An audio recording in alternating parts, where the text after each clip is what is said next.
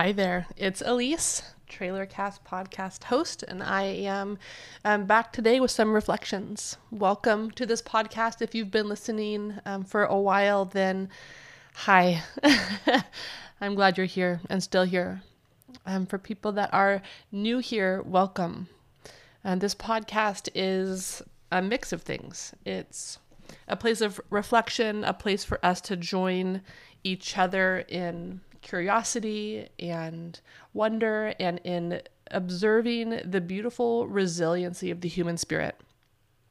This podcast consists of sometimes reflections from my work as a therapist, sometimes from my experience as a mom or a wife or just a person on earth trying to see what's out there. And I share that here in the hopes that as I try to unwind my own experience with my words, that you might find meaning or understanding or connection, inspiration, something that makes you see your own experience a little differently and hopefully with a lot more compassion.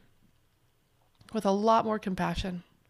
You know, we can be so quick to have judgment on our experiences, judgment on our lack of trying, judgment on how much we need to try, judgment on how, just all of it. I find that in myself as well, how I can see myself trying to do it well or hold it all together, and then can be real critical of how I'm doing.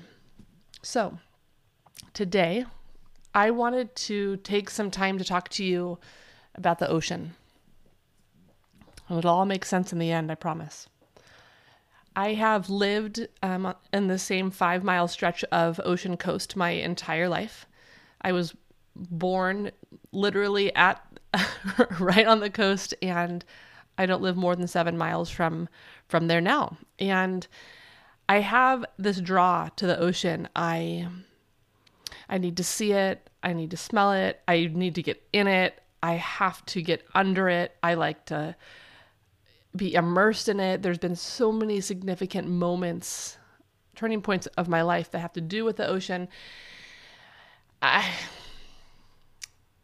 She's like a symbol for mom for me, for consciousness, for baptism, for a lot of things. And so some things about the ocean. The ocean is both an exquisitely mysterious place, right? Like more than 70% of the ocean hasn't ever even yet been explored. There's something in there that I just think is marvelous.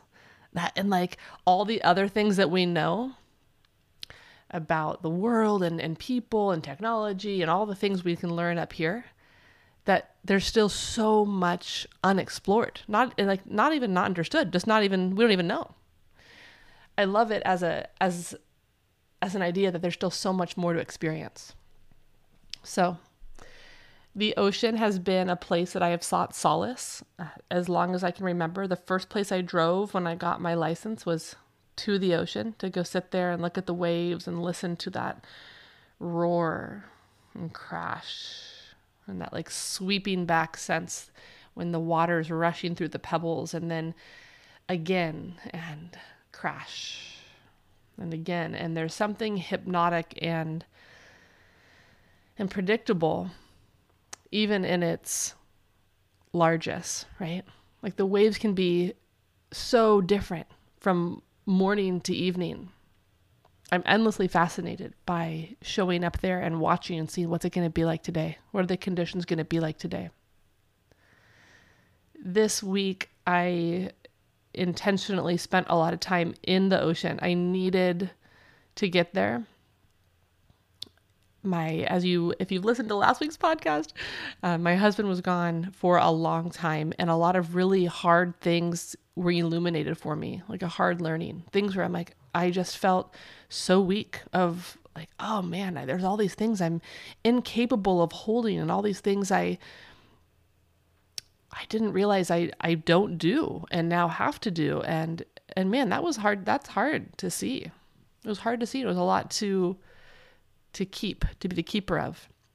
And so I needed to balance that with getting in the ocean. That's my place where I can kind of let go.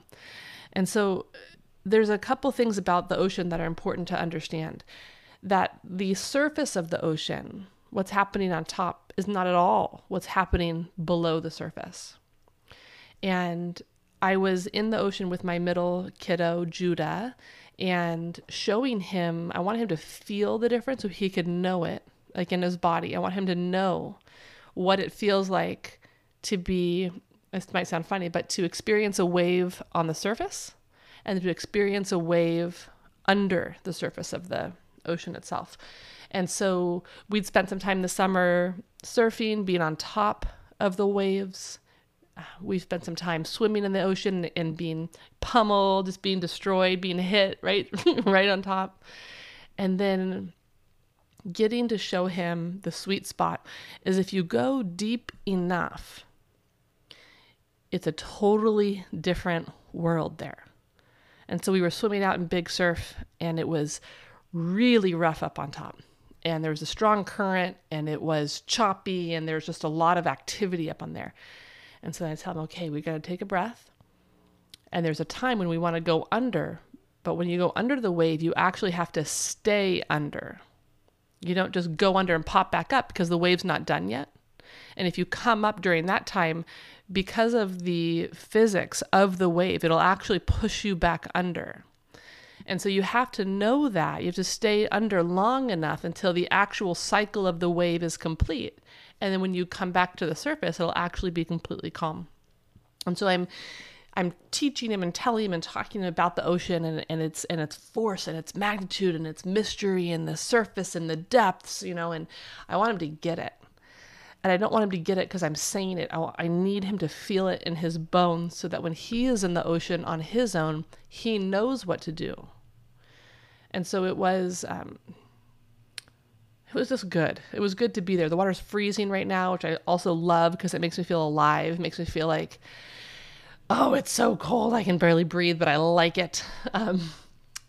So we were there. And on this day, there was also a really extreme current. And so all of our kids do junior guards this summer. And so we were telling them, like, hey, it's real important when you get to the ocean. The first thing you need to do is check the conditions. Notice where the riptides are. Notice which way the current's going. Notice where we are on the beach. Get your landmark because the water's going to move you and you're not going to know where you are in relationship to the land or to where we are. And so we've gone over water safety, these last few years. And so just yesterday, the current was really strong. And there are times when you can just swim against it, right? And then kind of keep reorienting yourself back to where you want to be. And then there's times where the current is so strong that literally it would just take you so long to try to swim back to where you're trying to get to that you might as well just get out of the water, walk up the beach, and get back in where you want to be. And so I was kind of watching that current. And again, like I'm always wanting my kids to understand about the ocean because it's such an important place of respite for me. And so my daughter Eden was getting just swept by this current. And she was really determined to swim towards me. She didn't want to get out. And there was no way she was going to do it. She was going to fatigue, right? And that's the other danger of being in the ocean is it's regardless of the kind of swimmer you are, you have to have a ton of endurance to be in conditions like that. And so I was watching her and I said, babe, you might just get out, walk around and come up. And she wouldn't do it. I mean, I have no idea where she inherits that type of stubbornness. But I sat back on the beach because I felt like, you know what, there's some learning in this for me, maybe for us, on a few things, on the difference between the surface and the depths and what we do when we're in a current. The current thing, I feel like I often can get kind of swept away and in denial that I'm being swept away by the current of my life, right? Of the ocean of my life. It's the same. That the force is so big that I tell myself there's nothing I can do. That it's just the conditions. It's just what's happening that day. And then if I'm stubborn enough, and I tend to be, that I'll just keep swimming until I fatigue myself into a place of it's not even safe anymore. And so I was watching that, thinking about that, like, what would be so simple is if I stop struggling, let the current literally just sweep me back to shore, get out, and start again. And so it just made me very curious, like when life meets art, art meets life. It was like my life meeting ocean metaphor, meeting me, meeting my daughter, meeting my son, meeting myself, meeting my life, of like, whoa, like where am I in relationship to the current? When do I need to just surrender? Surrender to the fact that the ocean is bigger than me, that life is bigger than me. And while I am a super stubborn human being who wants to be able to handle it all and do it all, I'm not that big. I'm no match for the ocean. And there's other ways to do it. I don't have to struggle so hard. And I actually needed to see my daughter struggling to realize how almost ridiculous it is, how ridiculous we are that I think that she thought we could swim against that current. It's relentless, right? So I was thinking about that. And then I was also thinking about how crazy chaotic the surface is, and having to teach Judah to go to the depths. And when it's choppy, when the circumstances, when the things that are up on the top are chaos, what do the depths have to offer? What is within? What's under the surface? What's so low that even the cycle of the wave, the cycle of the season, it can't touch? So that's where I'm landing this week is we don't always have to fight against the current. Sometimes it's okay just to get out and get back to shore and figure out where I need to line up again with where I belong, with where I'm sitting, with my landmark. And so I wonder about you. I wonder about you who listen to this podcast. What do you think? What's your experience been like when you've been in water that is so much stronger? When you get carried away by something, when you're forced to slow down or get out or start again, or when you're pushed under, and how that can be exceptionally disorienting. What is it like for you? What do you do? What's your response? Are you a fight, flight, freeze kind of person? Do you resist the current, or do you let yourself be carried away? What is there an in-between? What's your middle? What do you know? What do you not know? Where are you right now? And then beyond that, I think what I'm hungry for are the practices that allow me to get to the depths. Is there a way I could slow down enough to allow myself to sink a little lower, to sink a little deeper, to meet myself outside of the noise, the chaos, the surface, the needs, the demands, the requirements of my life? To slip under the surface, even of myself.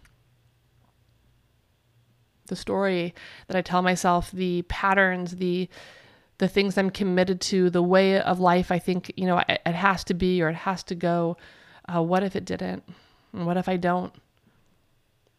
What's under there? What's under there? The practices that I've been toying with this week, playing with, I use it like that because I feel like I hold wellness like that as an invitation to play. It doesn't have to be so extremely serious or so, it's not a right way. I don't see it like black or white or right or wrong or amount. It's like, I need to hold it like play, the way that kids hold curiosity and wonder and joy and lightness, like that levity that children apply to their lives, and I think of ritual and practice like that, like play, like, ooh, what's this going to be? And so whether that's been walking, a story for another time, but I spent a week in a Buddhist monastery in Thailand, and we learned a variety of meditation. One of them was walking meditation. And it's this super slow heel toe, and then the next foot, slow, heel, toe, and you don't lift the other foot until the other foot has made contact. And it's this form of, we walk often, right? We move our bodies throughout this world, but this isn't that. This is conscious contact with the earth. This is going slow enough that you notice it. Most of the time we don't notice we're walking. We don't notice that we've our body's moving and we're walking. We don't have to tell it to do so. We just go there automatically. And in walking meditation, you go so slow that you notice every minute detail of the walking, of the intention. And the point and the purpose of that type of contact is to slow enough and to be in a place of noticing. Not to tune out. That's not meditation. That's not this practice. It's to be able to almost tune in, to come in to my own self and to my own experience under that wave cycle, outside of that crashing and that heaviness that's on the top, to get low enough, quiet enough, slow enough to meet myself. There's things to see. That's what I'm noticing. Now, my questions for myself are, will I, and what kind of pace do I need? But will I linger here long enough to get what I need from this learning? And what kind of pace do I need to go at in my life? Right now it's slow, really slow. I'm in shock. If I start moving at a pace that I'm used to, at a regular pace of my life, I start to feel panicky. I'm like, oh, Elise, you're doing too much already. I didn't realize how slow I needed to go. So how and does this connect to your rhythm or ritual? How do you slow down? Is it through walking, breathing, being willing to just make the time to not be in a rush? I feel like there's so many things that our life wants us to see, wants to teach us, wants to show us, wants to open up and invite us into. How are we meeting it? How are we answering that call? What big changes do we make? What little changes do we make? Where's the easiest point of entry? I just got off the phone with a friend. That's another form of care for me, and slowing down is just attending to one thing at a time. And so I asked her, I'm like, do you have time today? Can I just call you? And we just got to talk. And it was lovely. It was just lovely just to get to share and process and unwrap, this thing, me. But to get to really slow down enough to listen and to hear and to be met with medicine. And we were talking about the need to go slow, but also there's times where I had to make big changes. I made a giant change in my work life this week, a radical change for me. I still feel confronted by it, right? I'm stopping seeing individual clients, which is an undoing of my own identity and the story I tell myself about what a therapist is and who I am, right? And a duty to this work. And yet it was the first thing that was like, that's heavy right now. And I've got so many other heavies. I'm not that I'm not sure, but I know I can't hold it all right now. And that's really hard to say.